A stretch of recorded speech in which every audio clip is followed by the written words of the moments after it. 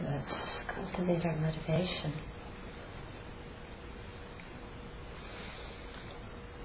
Just as that bird fell out of the sky dead during the discussion group, completely unexpectedly, suddenly, so too is our life transient like that, and death can come very suddenly and unexpectedly. The reason we contemplate death in Buddha Dharma is so that we will make our life meaningful. Because knowing that this great opportunity doesn't last forever spurs us to not take it for granted and to really make good use of it. And the best way to make good use of it is to familiarize ourselves with the bodhicitta mind, the aspiration for enlightenment for the benefit of all beings. And to actualize bodhicitta and to develop the wisdom that will enable us to attain full enlightenment, we need to have a solid foundation of pure ethical conduct. And so for that reason we listen to the teachings about the Vinaya and the precepts today.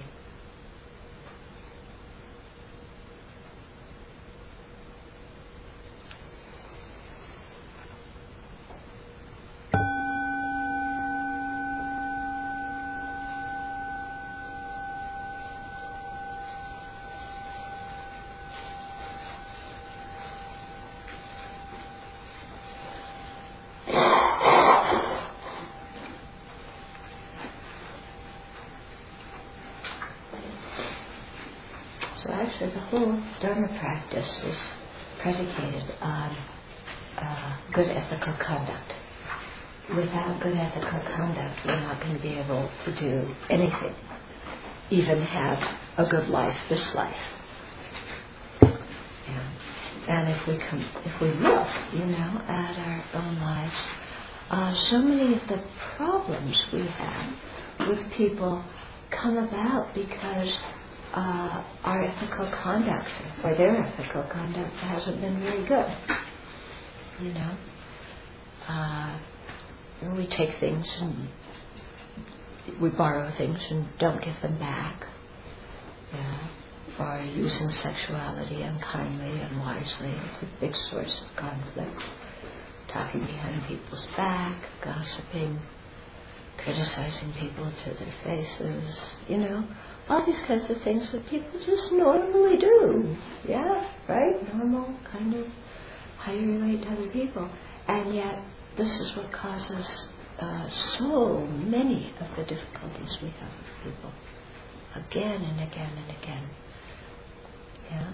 So in Buddhism, when we're talking about the value of ethical conduct, it's not, Buddha said, thou shalt not do this. But rather, Buddha saw that when we do certain things, we wind up unhappy. Not only now, but we create the karma that brings unhappiness in future lives.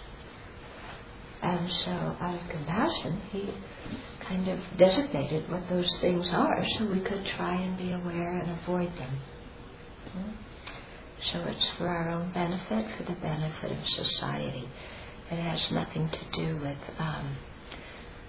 somebody else is going to punish you, or you have to be good or else, or, these kinds of things that so often, as 6 years old in Sunday school, we thought morality was about.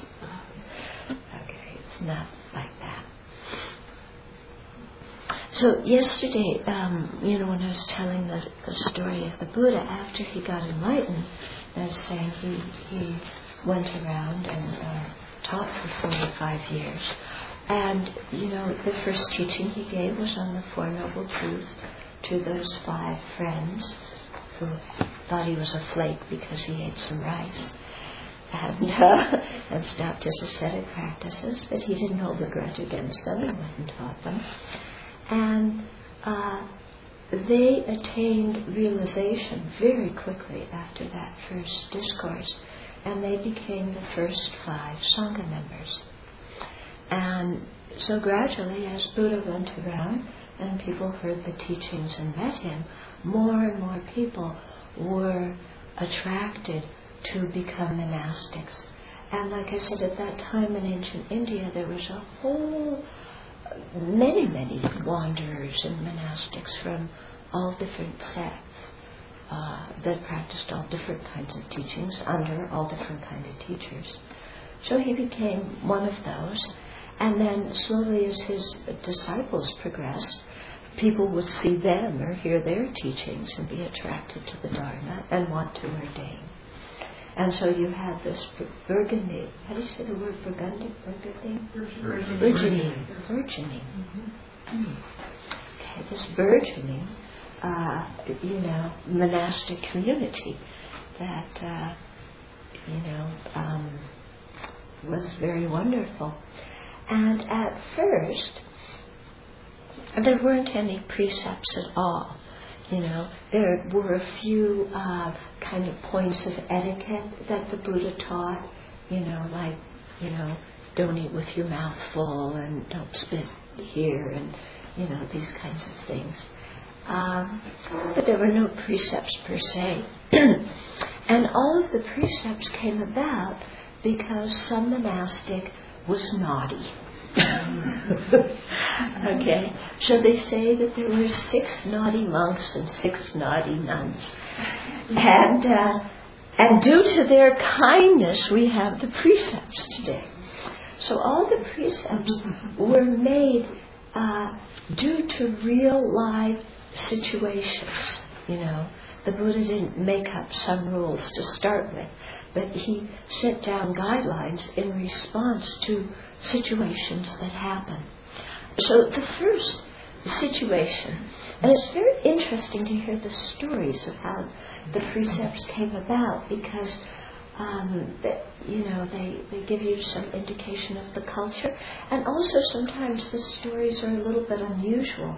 So it shows you even in unusual circumstances don't do these things. So there was one monk, he was an only child, and he had been married before he became a monk, and they didn't have any children, and his parents were like panicked because their only son had become a monk. There were no progeny. So who was going to do the Brahminical rites and everything after they died? And who were they going to pass their property on to?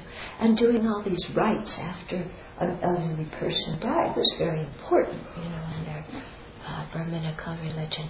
So they very much wanted their son to have a child. So they said to him, okay, you can be a monk. You've been a monk for a while. But come back. Get your wife pregnant, then you can go back to being a monk, and that way we'll have some grandchildren. So this monk, not very smart, did it, and then some other monks heard about what he did and reported it to the Buddha, and the Buddha called this monk to him. And whenever there was something going on, the Buddha didn't start out talking to the person saying, beep, beep, beep, how dare you do that? He always would say, is it true that you did that? And then the person would say, yes. And then the Buddha would scold him. But he always scolded with much compassion, because it was clearly for the person's benefit. And so, that's how the first precept, the one of celibacy, got established due to that certain circumstance. Okay? So what I find interesting in this story is that I don't think so many people, the reason they're going to sleep with somebody is because they want their parents to have progeny to do the Brahminical rites. They usually, if they break this, it's because their mind's complete and body are completely uncontrolled and they're not thinking, it's just like pleasure, give me some. So to me, the fact that this story is a little bit unusual, it wasn't just seeing somebody and jumping in bed. It was, it indicates that even when you think somebody could possibly have a good reason for sleeping with someone, like making your parents happy, that isn't a good reason. Okay. Yeah, so don't use the reason of making your parents happy as a reason to break your precepts. Yeah. I can't remember which one came next, but there's an unusual story also about the killing one, because the Buddha had, in the mindfulness of the body practice, he taught the meditation of thinking about the insides of the body and how foul the body is. And so some of the monks were doing this meditation quite regularly, and they didn't understand it properly. And so while generating disgust with their body, which was good, they didn't then go to renouncing samsara. Instead, they stayed in this thing of my body's just disgusting and I want to get rid of it. Okay? So that's not the purpose of the thing of just my body's disgusting, I want to get rid of it. It's to generate renunciation from samsara. But they didn't do that. Okay? So they're sitting there feeling that their body's disgusting. They want to die. They want to get rid of this cumbersome body. And so they would ask another monk, please, out of compassion, kill me so I can get rid of this body. So another monk, again, not thinking too wisely, said, well, somebody asked me out of compassion to please kill him so he can get rid of this body, which is a big burden. And so he did that. Okay? So, and then other monks started asking him. And so pretty soon, this one community of monks was getting pretty small. And, the Buddha asked what was going on, or he was told, and then again he called that monk to him and said, are you doing this? And then the Buddha said, no, that's not what you do. You don't kill people.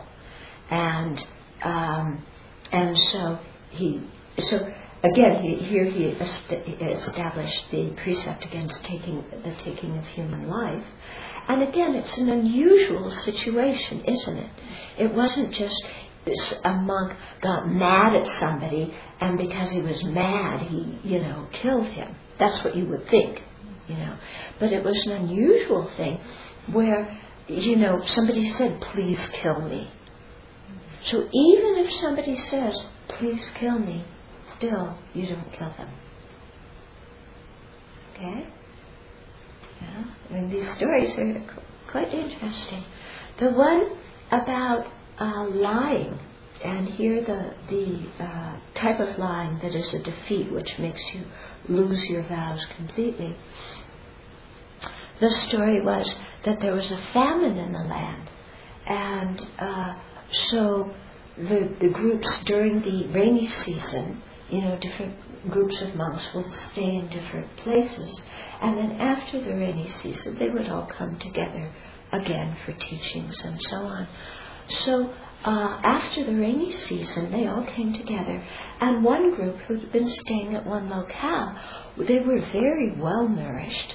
Everybody else was extremely thin because there was a famine in the land, and so the lay people didn't have very much food to give to them. So they were looking at the ones who were very well fed, who were very round and comfortable, and said, what happened to you guys? How come there's a famine and you look so well fed?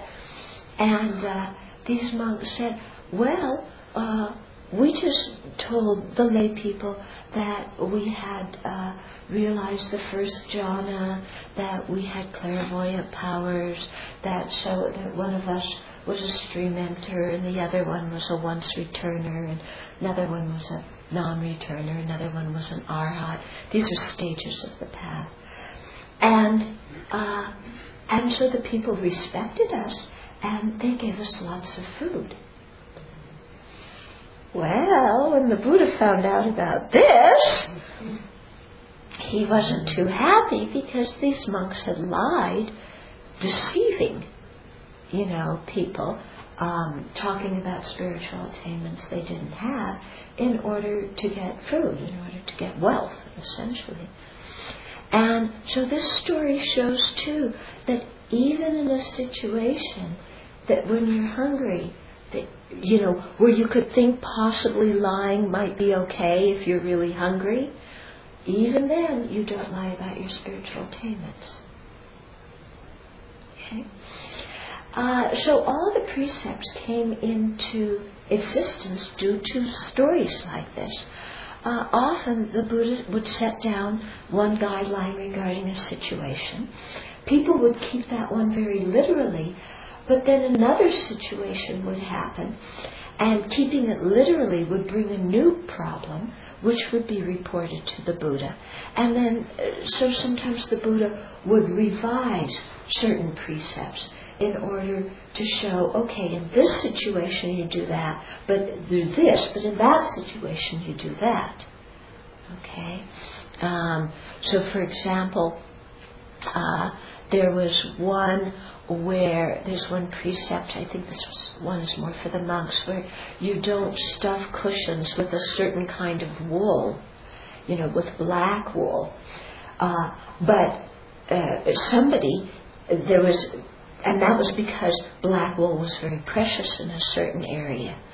But then somebody else in an area where black wool was very plentiful couldn't stuff their cushion with that, and it became a hardship, whereas white wool was very scarce. So then the Buddha said, okay, in a place where black wool is plentiful, use that. In a place where white wool is plentiful, use that, but don't use the other one in a place, where it's scarce.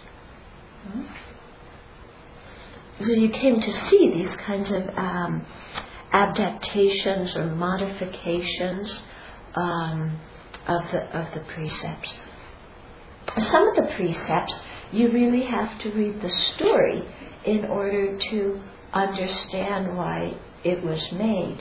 For example, there's one precept that the nuns have about not eating garlic. So you would think, why can't he eat garlic? Just the nun? Yeah. Monks can't have garlic. Yeah. Well, yeah. But if you take the Chinese Bodhisattva vows, you can't do that.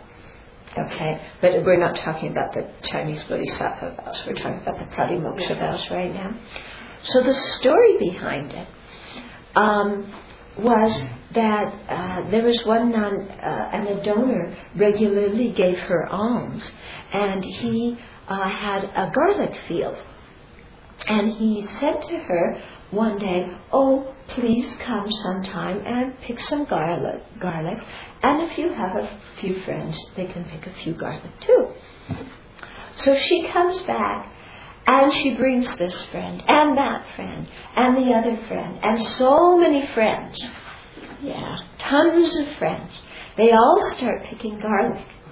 And they don't just take a few garlic. They take ones for their parents, and for their brothers and their sisters, and for the Buddha, and for other monks and nuns. And pretty soon, there's no garlic left in the donor's field. Okay? When the Buddha heard about this, then he said the nuns shouldn't eat garlic. You can see by this that actually the precept has nothing to do with eating garlic. The precept is about being greedy. Okay? So there's some precepts like this that you have to understand what's going on. Okay? And then some precepts where you really have to see the cultural climate, behind a certain precept to understand why there was one. For example, there's one about not riding in vehicles, and that's because in ancient India, and actually until not so long ago in India, and still you see it if you go there, you will see rickshaws pulled by human beings or carts pulled by animals, and they're getting whipped. And so because it's causing so much distress to other living beings to pull the vehicles, then the monastics aren't allowed to ride in vehicles. Also, because at that time it was only the very, very wealthy people who could afford a vehicle. And so if you had a vehicle, you were, often driving through the crowds with your nose in the air, which, clearly wasn't very good for monastics either. So nowadays, our vehicles aren't pulled by human beings. So is this a precept we have to keep literally? I would think not, because it would actually impede doing many other Dharma activities. But the way I interpret it is, don't ride in a vehicle if it's going to cause undue stress or tension or physical harm to somebody. And don't choose the vehicles you ride in according to what brand they are, and if they're nice, and if you can be seen riding in a Beamer or a Rolls or a Jaguar or whatever it is, So if somebody offers you a ride, you can accept it. But don't go around looking for who has the nicest car and then hint around to have a ride in that car, so that when you arrive in some place, everybody can see you arriving in this very expensive car and think, oh, so-and-so has some really important benefactors supporting them. That kind of mind state clearly is not a very good monastic mind. So there's many of the precepts like this that you have to, understand the culture and then consider how to really live them in this day and age. Now, every time the Buddha set up a new precept, he would talk about 10 advantages of establishing precepts. So that's what I'm going to talk about now. And I find it quite an inspiring teaching, because he repeated this every time when he established a precept. So there's, if we talk about it in detail, there's 3 major topics, which are to promote harmony within the sangha, to transform society, and to bring about individual liberation. And then each of those 3 main topics have some more detailed points. So that's what I'm going to talk about now. So, and one thing that is important to remember as we're going through these advantages of establishing the precepts, that the Buddha set up the precepts for ordinary human beings. He didn't set up the pratimoksha. Pratimoksha is that's the Sanskrit word for individual liberation. It pertains to these kinds of precepts as differentiated from the Bodhisattva precepts and the Tantric precepts, So the pratimoksha precepts were set up for ordinary people, not for Aryas, not for people who had clairvoyant powers, but for ordinary people like us. And they're set up in a very kind of earthy way, with real life situations. So the first major point was to promote harmony within the sangha. That's one reason. So that has 3 points under it. So one is to direct the monastics. In other words, having precepts helps the monastics direct their physical, verbal, and mental actions in a particular way. The precepts gives you guidelines about what to do and what not to do. So it helps you avoid things that are naturally negative. It helps you avoid deeds that are just unbecoming because you're a monastic. So it gives us direction. The second sub-point is that it makes the monastics peaceful and happy. And that's because the precepts are what hold the sangha together. We all share in the precepts. We practice the precepts together. And so doing that together, it creates a feeling of community, and it makes the monastics peaceful and happy. Because we're sharing something in common, and because by keeping the precepts we live together more harmoniously. And then the third subpoint in that one of promoting harmony within the Sangha is to protect the monastics. And that means that practicing the Dharma and the Vinaya harmoniously together protects us from destroying the Dharma or from creating disturbances in the Sangha community. Okay, so this is quite important. It's not just to direct the monastics, it's not just to make us peaceful and happy, but to avoid creating disturbances amongst each other when we live together, and to avoid the monastics causing degeneration to the Buddhist teachings. Okay. So the monastic community is really predicated on equality. People who have the same level of ordination, they all have one kind of vote. There are different levels of ordination, but within the same level, everybody has one kind of vote. Everybody keeps the same precepts. Everybody, we try to care for each other in an equal way. We share offerings in an equal way. And so harmony is very much based on this equality that we share. And so the precepts help us to maintain that kind of harmony, that kind of equality, because we're all practicing the same guidelines.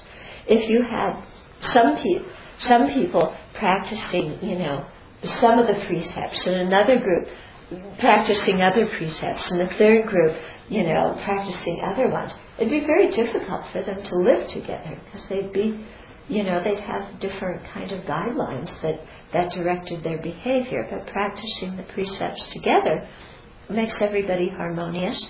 It also, has a standard for behavior, so you know what to expect of your fellow monastics. And it builds a kind of trust that, okay, these people have these precepts, and so I trust them to keep their precepts. So, for example, I know if I leave my things around, nobody's going to walk off and steal them. Nobody's in the community is going to lie to me. People are going to tell the truth. So it builds a kind of trust, because you're all keeping the same precepts and living in a certain way. At the same time, however, we all know that not everybody's perfect and people make mistakes, and I'll come to that in a minute. Okay, but it does build a certain kind of trust, because you know everybody's trying, and that more times than not people are really going to be keeping their precepts, and you can trust them to do that, and so relax around them. Okay, so that's how it prevents disturbance in the Sangha community. Because it keeps us from doing negative actions, Like you don't go in somebody's room and say, I want you out of this room because I'm staying here. We have a precept against doing that. Okay, you don't throw somebody out of a room because you want it. Yeah. So all kinds of things like that just create harmony. Also, keeping the precepts, and therefore the Buddha having set up the precepts, prevents the degeneration of the Dharma. And the degeneration of the Dharma, we often think, Dharma degenerates because of external forces, political forces or, economic things or whatever. Sometimes that, those kinds of things can severely affect the Sangha. But often, what degenerates the Dharma is the practice of the people who are already Buddhists. Because if we don't practice well, then society loses faith in the Dharma. Okay? If we don't practice well, we're degenerating the Dharma, and we're degenerating other people's faith in the Dharma. Okay? And so, if you really treasure the Buddhist teachings, and you see how precious they are, then you don't want to do anything that could possibly degenerate the teachings. Because you see that they're so precious, and you don't want people to think badly of the teachings. You don't want people to just scorn the Dharma because you know it's not good for them. So from your side, you behave properly out of care and consideration for other people, and so that the Dharma will exist for many, many years. Now, often when we first ordain and when we first begin to practice, we don't think about the Dharma existing for many years. At least I didn't. You know, when I first joined the sangha, I just thought, oh, here's all this good stuff, what can I get? And my criteria, for making many decisions or for discriminating what I want and don't want is what's going to help my Dharma practice. Okay? So that was the foremost thing. My Dharma practice. Yeah. Okay, I still had, my happiness, my sense pleasure, my food, and those things, that I was trying to deal with. But now there's a new one, my Dharma practice. Yeah. And so, where can I go to study that's good for my Dharma practice? Where can I do retreat that's good for my Dharma practice? What kind of work can I do in the monastery that's going to help my Dharma practice? Yeah. So constantly, what's good for me and my Dharma practice? There was no thought of, Buddhism existing for hundreds and thousands of years in the past and the future. There was no thought of having to sustain the teachings and pass them down. There was just the thought of what good things can I get out of this? What can I take? What can I get? What really made the difference for me was when I took the bhikshuni vow and became fully ordained. And that made me realize that now, it made me realize, first of all, that I was able to take the ordination because of 2,600 years of people who had been practicing before me, and that only due to their kindness and their having kept the precepts and kept the lineage did I have access to get ordained now. And so this is a feeling of gratitude for 26 centuries of predecessors. And then this feeling, I'm alive now. I have some responsibility to pass this on to other people. So it isn't just about what I can take, what I can get, what's good for my Dharma practice, how this is going to benefit me. It's about something actually that's much bigger than me, because I'm not going to be around very long. The continuity of the Dharma, I want to be around a long, long, long time, because that's very precious and that can benefit people. Yeah. So I want to really act in ways that are going to support the existence of the Dharma and not degenerate it, and allow this lineage to exist and to get passed down. Okay? So it was a whole different perspective for me. Completely different, And so sometimes you hear, because in the Tibetan tradition they don't have the lineage for the full ordination of women. The women can become just novices. And in the Theravada tradition, it's even worse. Some countries they can take 10 precepts, but they aren't quite considered monastics. Other countries like Thailand, they only take 8 precepts and they're not considered monastics. And the women spend most of the time serving the monks in the monastery. So sometimes, in trying to encourage some of the people to look outside the Tibetan tradition to get the full lineage of ordination for women, sometimes they say, why should I do it? I have everything here. I have wonderful teachings here, wonderful teachers here. I'm happy with my present ordination. Why do I need to get a higher ordination? Okay, people say that. And actually, sometimes when women ask their teachers, in the Tibetan tradition, can I take the bhikshuni vows? The teachers are very conservative. And they say, you don't need to take the full ordination. You would be happy and content with your novice ordination. Of course, it begs the question on why the men need to take full ordination. Okay. Why can't they also be content with a novice ordination? But when, so I see sometimes, including Western women, really, thinking, well, no, it's not so important to be fully ordained. I have to go to the Chinese or Vietnamese tradition, why should I do that? But just from my own personal experience, I know that it made a huge difference going from being a novice to a bhikshuni. A huge difference. And the main difference was this one of, now I am responsible. Now it's not just about me and what I can take and what others give to me. Now it's my responsibility to uphold the system, to uphold the lineage, to uphold the precepts, to pass it on so that future generations of people can come. So I'm here because there's this whole big wave of 26 centuries worth of practice, and I can't let it crash. I can't let that wave break.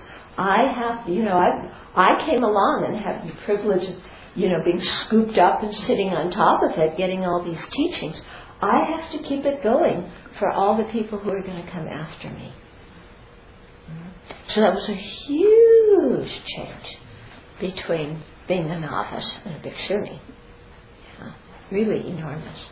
And so I think, the others, two of you have taken, you've experienced very big shifts too, due to that. Okay? So it's the kind of thing, often, also lay people will say, well, why do I need to take monastic precepts? I can practice very well as a layperson. And that's very, very true. Very true. There's no problem in that. Yeah? But also, if you practice as a monastic, it gives you the ability to sustain this, these precious teachings and this system into the future. And that's it's responsibility and it's a privilege. Okay?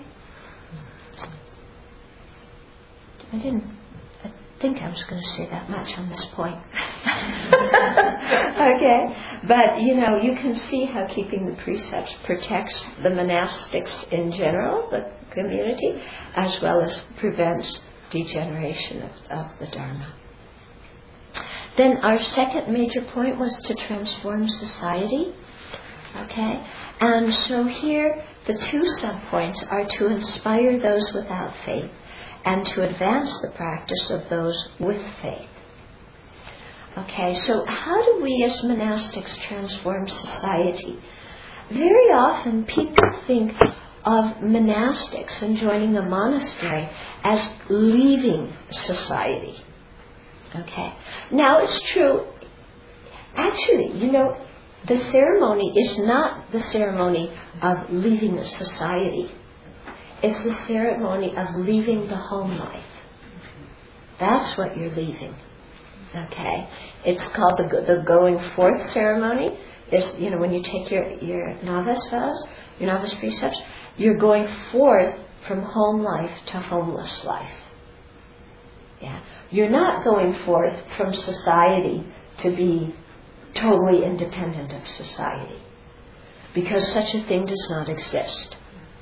Okay? We always exist in relationship to other living beings. No matter where we go, no matter what we're doing, we're always existing in relationship to others. So we never leave society if you consider society this broad community of sentient beings. We may not do everything that regular people in society do, but we're not escaping from society, we're not leaving society. Because part of the reason the Buddha set up the precepts was to inspire those without faith and to deepen and increase the practice of those who do have faith. Okay? Which shows the monastics exist right in the middle of society, and part of our job of keeping the precepts is to provide inspiration for the rest of society, to show some kind of example.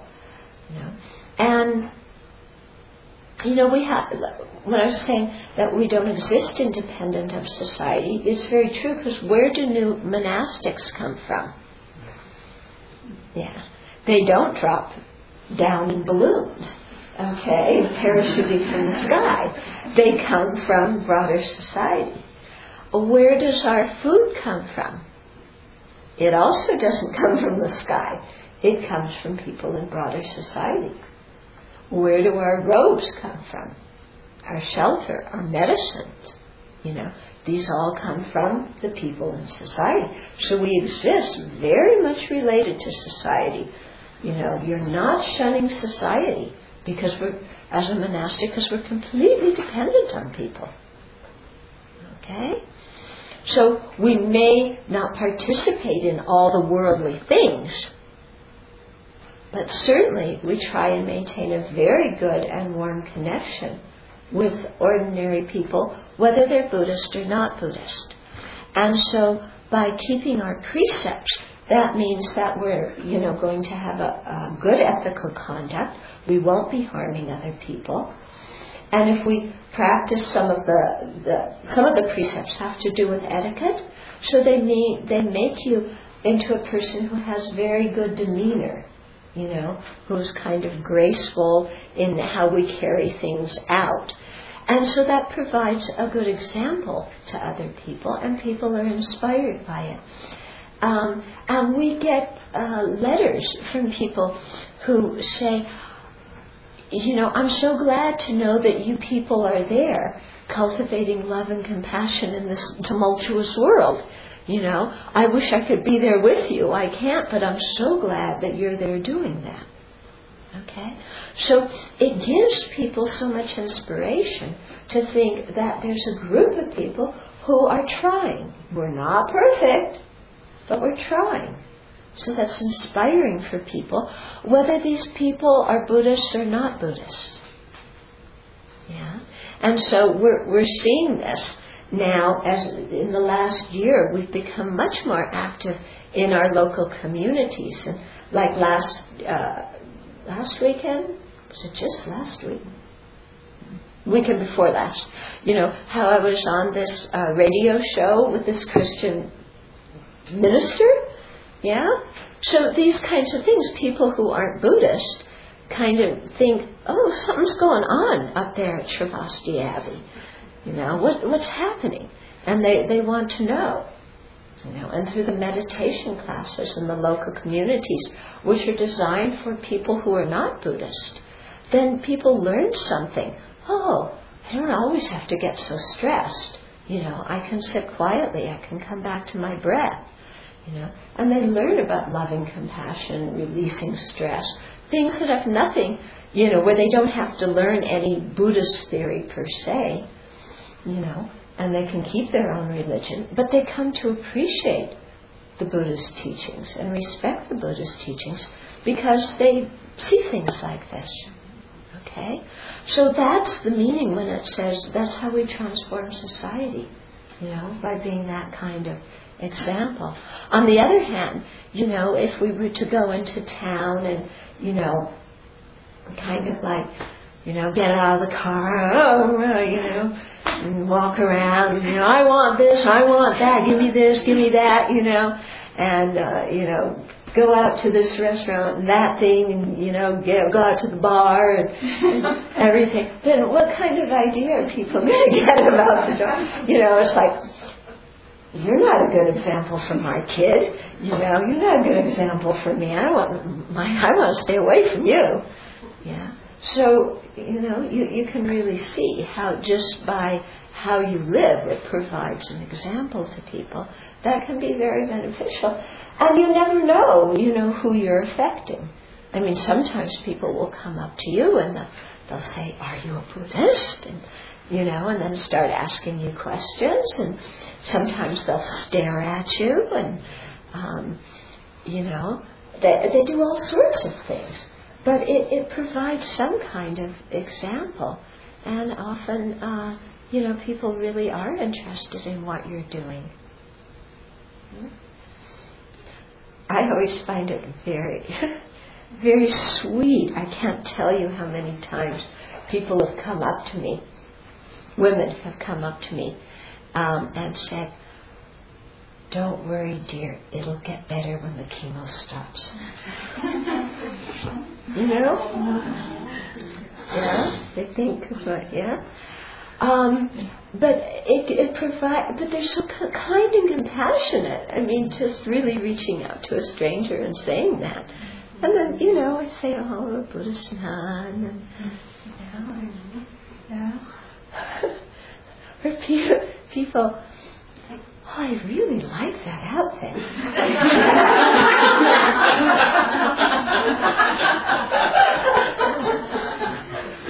Really, that happens, and not just once, more than once. I really love that outfit. Or not everybody can wear their hair like that, but it looks really good on you. So, it just gives you points of contact with people. Yeah.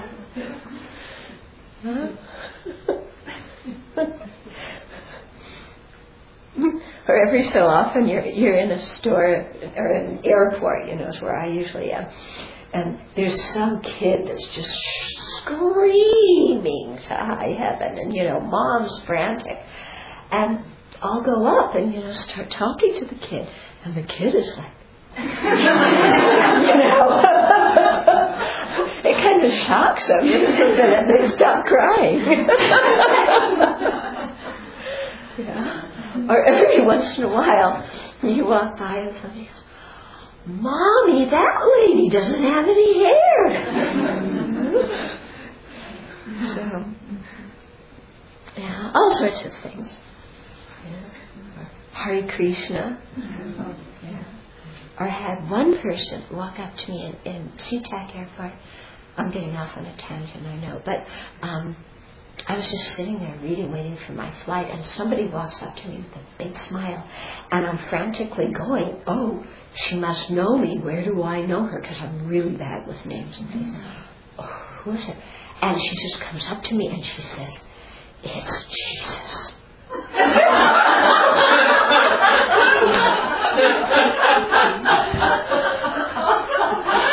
And walks away. Okay.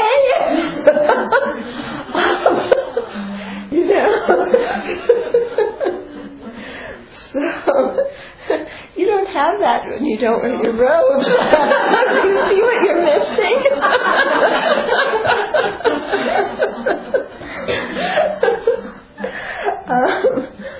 Okay. So, it's very much seeing that we have the opportunity to affect society in a good way. And, that's one of the reasons why the Buddha set up the precepts. Okay, then the third category here, or the third main purpose, was to bring about individual liberation. And so that has some subpoints. So the first two are to restrain the restive and to stabilize those with a sense of integrity. Okay, so the restive, the people who can't control their energy, who are all over the place, who lack mindfulness and introspective awareness, to restrain them, because when you have precepts, then it's like, okay, there's precepts here, I have to look at what I'm doing. And then also to stabilize those with a sense of integrity. So people who have a sense of their own integrity and want to behave properly, then the precepts also help to stabilize that sense of integrity. So these 2 points talk a lot about how to resolve conflict in the sangha and how to resolve wrongdoings. Okay? Because like I was saying before, we're not all perfect, and the Buddha didn't expect us to be perfect. Okay? If we could keep the precepts 100% perfectly, we wouldn't need them. Okay? But their purpose is to restrain the restive and to stabilize those with integrity. Okay? So again, it's for ordinary beings, and we need these kinds of things.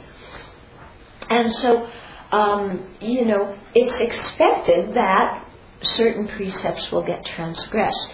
Of course, we try our very best not to transgress the root precepts. Because if we transgress those completely, then we're expelled from the sangha. We're out, and there's no further chance to become a monastic in that lifetime. And of course, we try not to commit the second category in importance of precepts. Those are called the suspensions, and those are also, very serious things that we could do to, that are improper actions, but they're not quite as bad as the ones that cause defeat. But you're temporarily suspended from your usual role and position in the sangha if you do those. But then we have other categories of precepts, lapses, and certain lapses where if we get articles of use in an inappropriate way, then we have to give them up. Then there's rules of etiquette and all sorts of things like that. So it's much easier to transgress those other, smaller ones, in the sense that they're more detailed and they don't have so many conditions to meet for it to be a transgression. So it's very natural that we do these things. Of course, we try our best not to, because how are these precepts going to restrain our restive mind if we don't try? Okay, so we have to really try. And then, when we have some success, it's, the precepts can stabilize us, stabilize our integrity. But there's a whole process that, according to the class of precept that we transgress, there's a way that you restore the precepts, and that goes for everything except the root ones, which there's no way to restore if you've broken them completely. Okay? So, there's a whole process of making amends, and the process is predicated on not concealing our mistakes. Yeah. That's hard. We don't want other people to know our mistakes, do we? It's embarrassing to tell our mistakes to other people. But sometimes the fact that we're embarrassed is what helps us to restrain from doing it. Because, if I do this, I'm going to have to tell somebody, and I don't want to have to admit doing this in public, So it's like, I better not do it, then I don't have to admit it. Okay? So that kind of embarrassment can help us. But then there's, we have to reveal our mistake. We have to confess it, and then, there's different ways to make amends. Sometimes just the simple action of confessing it makes an amend. Sometimes, like I said, if we gained an article improperly, we have to give it up. Then on the more, with the suspensions, then you have to go through a very complicated process of, being away from the community and contemplating your behavior and serving the community, and then having to be rehabilitated in a ceremony with many people. So, it's like, all these people are going to, if I have to be rehabilitated from doing this action, that all these people are going to know that I made a really serious goof. Maybe I won't do this action. It helps you. It helps you. Okay. Okay. But then, of course, you trust people not to criticize and judge you, but our own inner sense of, like, ugh, I don't want to have to say this. Okay. So those things they help us towards our own personal liberation by helping us keep good ethical conduct. And then they help us to eliminate our present defilements and to prevent defilements from arising in the future. So those are the last two sub-points under this. So by preventing the arising of present, or eliminating present defilements, because to keep the precepts we have to learn to work with our mind, So you have to work with your defilements to keep the precepts, so it eliminates any present defilements that are arising, like jealousy or anger or greed or attachment or lust or whatever. And then it helps to prevent those kinds of afflictive minds from arising in the future, because as you practice now and become more familiar with the antidotes and start to really change your mind, then you're forming new mental habits, and that prevents those same afflictions from arising with the same intensity in the same way in the future. And so that also is very, very helpful for us on the path to liberation. Okay? So you can see that the precepts, they are very good for creating harmony within the sangha, but they also benefit and transform people beyond the sangha in society, and they also help us as individuals. Okay, so all these different levels, from the individual to the sangha community to broader society. Okay, and so for all these kinds of reasons, then the Buddha set up the precepts. So that was the advantages in detail. Then the general advantage, it focuses on the ultimate goal. Okay? And the ultimate goal is for the Dharma to be forever sustained. In other words, for the Buddha's teachings to continue to exist in a pure manner forever. And so that sense of responsibility that I was talking about before, to at minimum keep good ethical conduct as best as we can, and then to practice as well as we can, so that the teachings remain alive. Because the continuity of the teachings, there's what we call the scriptural Dharma and the realized Dharma. The scriptural Dharma, that's the words of the Buddha, that are written down in the text, the words that are spoken, that, when we recite a text. Yeah, that's one level of the Dharma continuing, having access to all those words. But another way that the Dharma continues is through it being realized. Okay? So gaining the realizations. And then, one person who has realizations can do so much good in society in terms of teaching, Whereas when we don't have realizations, we still do good, but it's not to the same extent, because you don't have the abilities, because you don't have the realizations. Okay? So, it's easier to sustain the scriptural teachings by doing the recitations and reading the text, but to sustain the realized Dharma is a whole different level. And that's very important that we try to do that. Of course, attaining realizations, they don't come quick, cheap, and easy. Yeah, but at least we can create the causes for that. And if we create the causes for it, then if the realizations don't come this lifetime, they'll come next lifetime or the lifetime after that. The basic thing is just to keep creating the causes. And if we do that, then improvement is guaranteed, because causality functions the way it does. Okay? So the ultimate goal is to sustain the Dharma. I thought it interesting, the ultimate goal was not our own personal enlightenment. Yeah? Because that one, the benefits were already covered before when I just talked about it. Okay? To bring about our individual liberation. But the ultimate benefit is to sustain the teachings for the welfare of all living beings. Okay, so those are the 10 advantages of establishing the precepts. So we have a few minutes for questions or comments.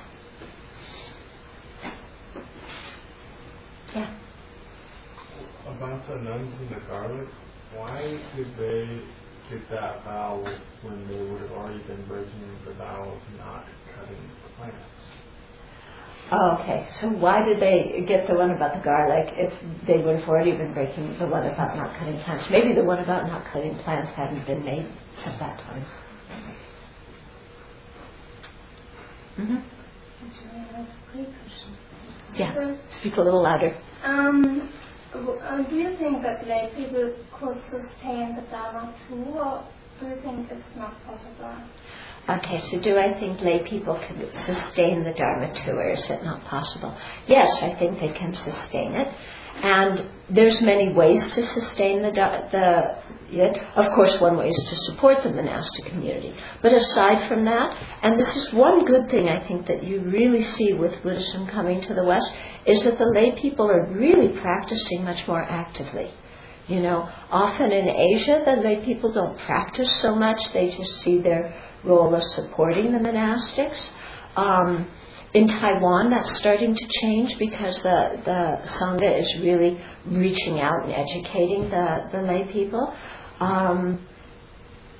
And I think that's something really wonderful in the West, is you see lay people really being quite serious about their practice and keeping a daily practice and going on retreats and coming to courses and things like that. And so definitely, you know, that's quite beneficial for the existence of the Dharma. Yeah. Traditionally, you know, the Sangha has been kind of the ones who are entrusted with keeping the Dharma, in the sense that if you have a monastery, then you have an actual physical place that represents the existence of the Dharma. An actual place where if somebody wants to learn the teachings, they know that they can go to learn the teachings, to do retreat, and so on. If you're a lay person living at home, people don't know that they can go to your home to receive teachings. And they probably can't do retreat in your home. Okay? So there might be Dharma centers, you know, and lay people know that they can come there, so that's very good. But then you often have the Sangha teaching in the Dharma centers, as well as lay people teaching in the Dharma centers. What I think becomes difficult in this, and why I think the Sangha is very important, I think we need lay practitioners and Sangha, and we need lay teachers and monastic teachers. I think there's a few ways that it would become difficult if there were only lay teachers, for example. In that, first of all, a lay teacher is going to have a middle-class lifestyle, you know, and so they're going to have their house and their mortgage and their car insurance and their hobbies and their social life. They're going to have a lot of possessions, okay, a lot of social obligations. So portraying, giving the feeling of living a life of simplicity, that's much harder for a layperson, because when you live a lay life, you have automatically all these things. Yeah, so it's harder to show the example of renunciation. Having said that, there's one couple that I'm friends with that I have incredible respect for, one lay couple, and they've arranged it. They have their finances arranged. I don't know how, but they have arranged so that they have a retreat house. They both have their own rooms. They've been in retreat there many, many years. They come out for a month or two each year and go to His Holiness's teachings and do various things. But, you know, they're really showing an example of very serious lay practitioners. But they're not working at a job, and they don't have children, and they don't have a, you know, kind of a social life and all these other things that you have to keep up if you're a lay person. Okay? So I think that's one thing that makes it difficult to show that example of a simple lifestyle and renunciation. Another thing I think that can be difficult is the whole financial part of it, in the sense of if you are a lay person and you are earning your living by teaching the Dharma, then you have to have a certain income because you're supporting your spouse and your kids. And, you know, your kids want to go to summer camp and they want designer jeans and, you know, they want a bike and they want all this stuff. So then, you know, is it the responsibility of the Dharma students to provide all these things for the Dharma teacher's children? And if the Dharma teacher has to earn a certain amount of money, then it's much easier for them to start charging for teachings. Or even if they don't charge for teaching, if they do things on a dana basis, then it becomes necessary to select to go and lead a retreat or teach people where they'll give you more dana than if you go to another place where the people are poorer, or another country where the people are poorer. So that can influence, who is able to receive the Dharma and who isn't. Okay. So those are the two main challenges I see that I think that lay teachers have. But yes, I think they can practice very well and, contribute to the existence and sustaining of the Dharma. Yeah, go ahead. You said that you say what when you're coming together as a sangha, as an ordained sangha, to say what kind of mistakes you have done, to say it openly, to speak it out. Is it, if you only do it by yourself, it's not, why is it different? Will it not be the same result in the end? If I would do analyze my fault by myself and not speak it out to the sangha, what kind of difference is it? Okay, so if we didn't have to say our thing out loud to the sangha, and we just analyzed it ourselves and confessed ourselves and visualized the Buddha and did that, well, that's a little bit easier on our ego, isn't it? Yeah? And then it's like, okay, well, it's a bad thing to do, but I just confess to the Buddha I visualize, and that Buddha I visualize is always very compassionate. And so if I just do this action again and nobody knows about it, then I just confess and, no, it's fine. But if I have to tell somebody else I did it, it's like, ooh. Yeah? So it just, it helps us to restrain. Now, having said that, not all the Buddhist traditions nowadays actively practice this thing of saying their mistakes out loud. Okay? One Tibetan monk, some people asked him, and he explained that once they tried it, and then everybody started quarreling. So they stopped. But I know in the Theravada tradition that they do that. I'm not sure in the Chinese tradition if they do. I should ask about that. They don't usually do in the Tibetan at the posada, the sojung ceremony. You just confess blanketly, I've accumulated innumerable faults of this category and innumerable faults of that category. But you just kind of say it. And so it doesn't make you actually think before you go to the confession, well, what have I done in the last 2 weeks? Yeah? Where this kind of makes you think, what have I done? And it's all, I think it's also helpful for the community too, to learn by these kind of examples. Yeah, it is. It's very good for the community. Because, if somebody makes, a serious mistake, if we can all talk about it, then we can all learn, okay, well, how do you get yourself in that situation, and how can we prevent ourselves, as individuals from getting ourselves into a difficult situation in which we're going to break something. So it becomes quite good for the community. It also gives everybody a chance to really learn to be non-judgmental and be compassionate. Yeah? Because if somebody else confesses, there's no reason to look down on them, because probably next week it's going to be us. And we want them to be compassionate with us and not judge us. Okay? So it gives the rest of the community an opportunity to support and to be compassionate. Okay, one more. I heard that all the precepts, you, as layperson, you can't read it really, you can't find as well. Can you explain that? Okay, so they say that as a layperson you're not supposed to read the precepts that the Sangha has. Now the Tibetans say that. The Chinese, some people say it and some people don't. And the Theravada everybody, I mean the lay people read the precepts quite freely. I think the reason for the lay people not reading the precepts, there's two reasons. One is, and I personally I'm not saying I agree with this, but one is that if they know what the Sangha's precepts are, then they will become highly critical of the Sangha.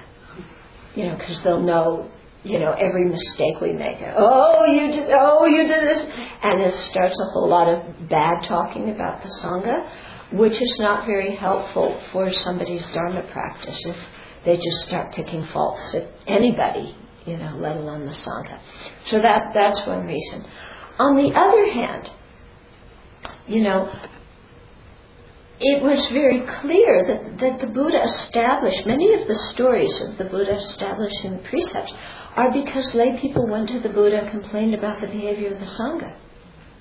And so, there is something to be said about the lay people knowing what our precepts are, because if we know they know, then we might also be a little bit more vigilant. Okay? So there's good and bad sides to that, And in the same way, I know sometimes in some countries, if the Sangha doesn't act properly, then the lay people don't give donations to that temple, or they don't give food to those, particular monastics. So that can be very good in the sense of, monastics being more conscientious. If the lay people know. But I also understand that if the lay people then become highly critical, it's not good for their mind or for anybody else. Okay? Another reason, which makes more sense to me about why lay people shouldn't read the precepts, are that sometimes if you read them, you might say, oh my goodness, there's so many of them, and they're so hard to keep. And then you get discouraged from taking the precepts. Whereas if you don't know them until after you've ordained, then you're already there, and you say, okay, well, these other people have managed it, I'll just learn how to keep them. Okay. Myself personally, my own personal feeling about this is I think in the West it is very beneficial for people to know the precepts before they take them. Because that way people know more about what they're getting into. Because it's not a Buddhist society, so very often, people just see somebody in robes and they're sitting in the front row and they say, well, I want to do that too. And they don't know what it really entails. Whereas if they had access to the precepts and read them, then they could make a really informed decision about whether to ordain or not. And also they might act in ways that help the Sangha keep their precepts. Because sometimes you see in the West too, because Buddhism is new here and the lay people don't know what the Sangha can do and not do, that they act in ways that make it quite difficult for the Sangha to keep their precepts. Why do they can't cut flowers? Why can't you cut flowers? Because at the time of the Buddha, the Jains were a very prominent religion, and they believed that plants had consciousness. And so this was kind of a broad belief in general, kind of in society. So even though from a Buddhist perspective we don't think plants have consciousness, out of respect for that kind of cultural thing, that's one reason. Another reason is so that the monastics wouldn't get involved in doing agriculture, because it was an agrarian society. That was the basic way that you earned your living, was through agriculture.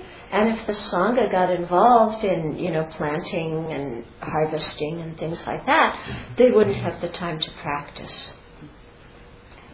And then, Cindy, you had one question. This will be the last one. Okay. Which one did I pick? You can say some more for okay. So I guess the one that's at the forefront of my mind is, I guess I'm confused on how this works, because if you're you receive your original ordination, novice ordination, say in the Tibetan Buddhist tradition, and then you go, and let's say you consider a Tibetan Buddhist Lama like the Dalai Lama or another Lama your root guru, or you have a couple root gurus, and then you go get full Bhikshuni ordination in a different tradition. How does that affect, or does it affect your relationship with your root guru? Okay, so if your root guru is in the Tibetan tradition, and then you take ordination especially for the nuns in the Dharma in another Vinaya tradition, how does that affect your relationship with your root guru? I don't think it would have any effect, because in the sense that the Buddha taught Vinaya. The Buddha did not teach Theravada Vinaya, Dharmagupta Vinaya, Mulashravastavada Vinaya.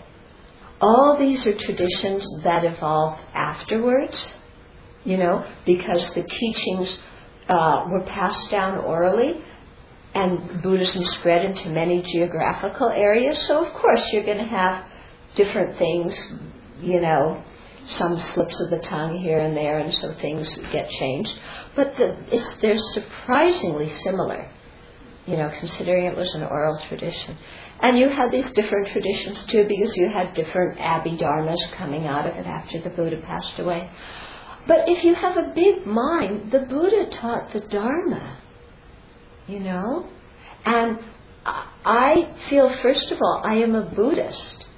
And sometimes I'll go to different places, and some places I go, and the first question when I walk in is, "Are you Nyingma Gyalur Sakya?" And it's like, I'm a Buddhist. Yeah? And so this whole thing of, getting too solid in our identifications, I don't feel that that's really helpful. Yeah? To me, the fact that there's so many traditions, it shows the Buddha's skill. And I think it's really beautiful. And I consider myself a Buddhist. And so if these people can give me full ordination, that's good enough for me. So would it ever be a problem for someone whose main teacher says, well, you can just be content with the novice styles? I mean, if you're trying to really follow your teacher's advice. Right. That's why you have to be careful at which teacher you ask for what about. Okay?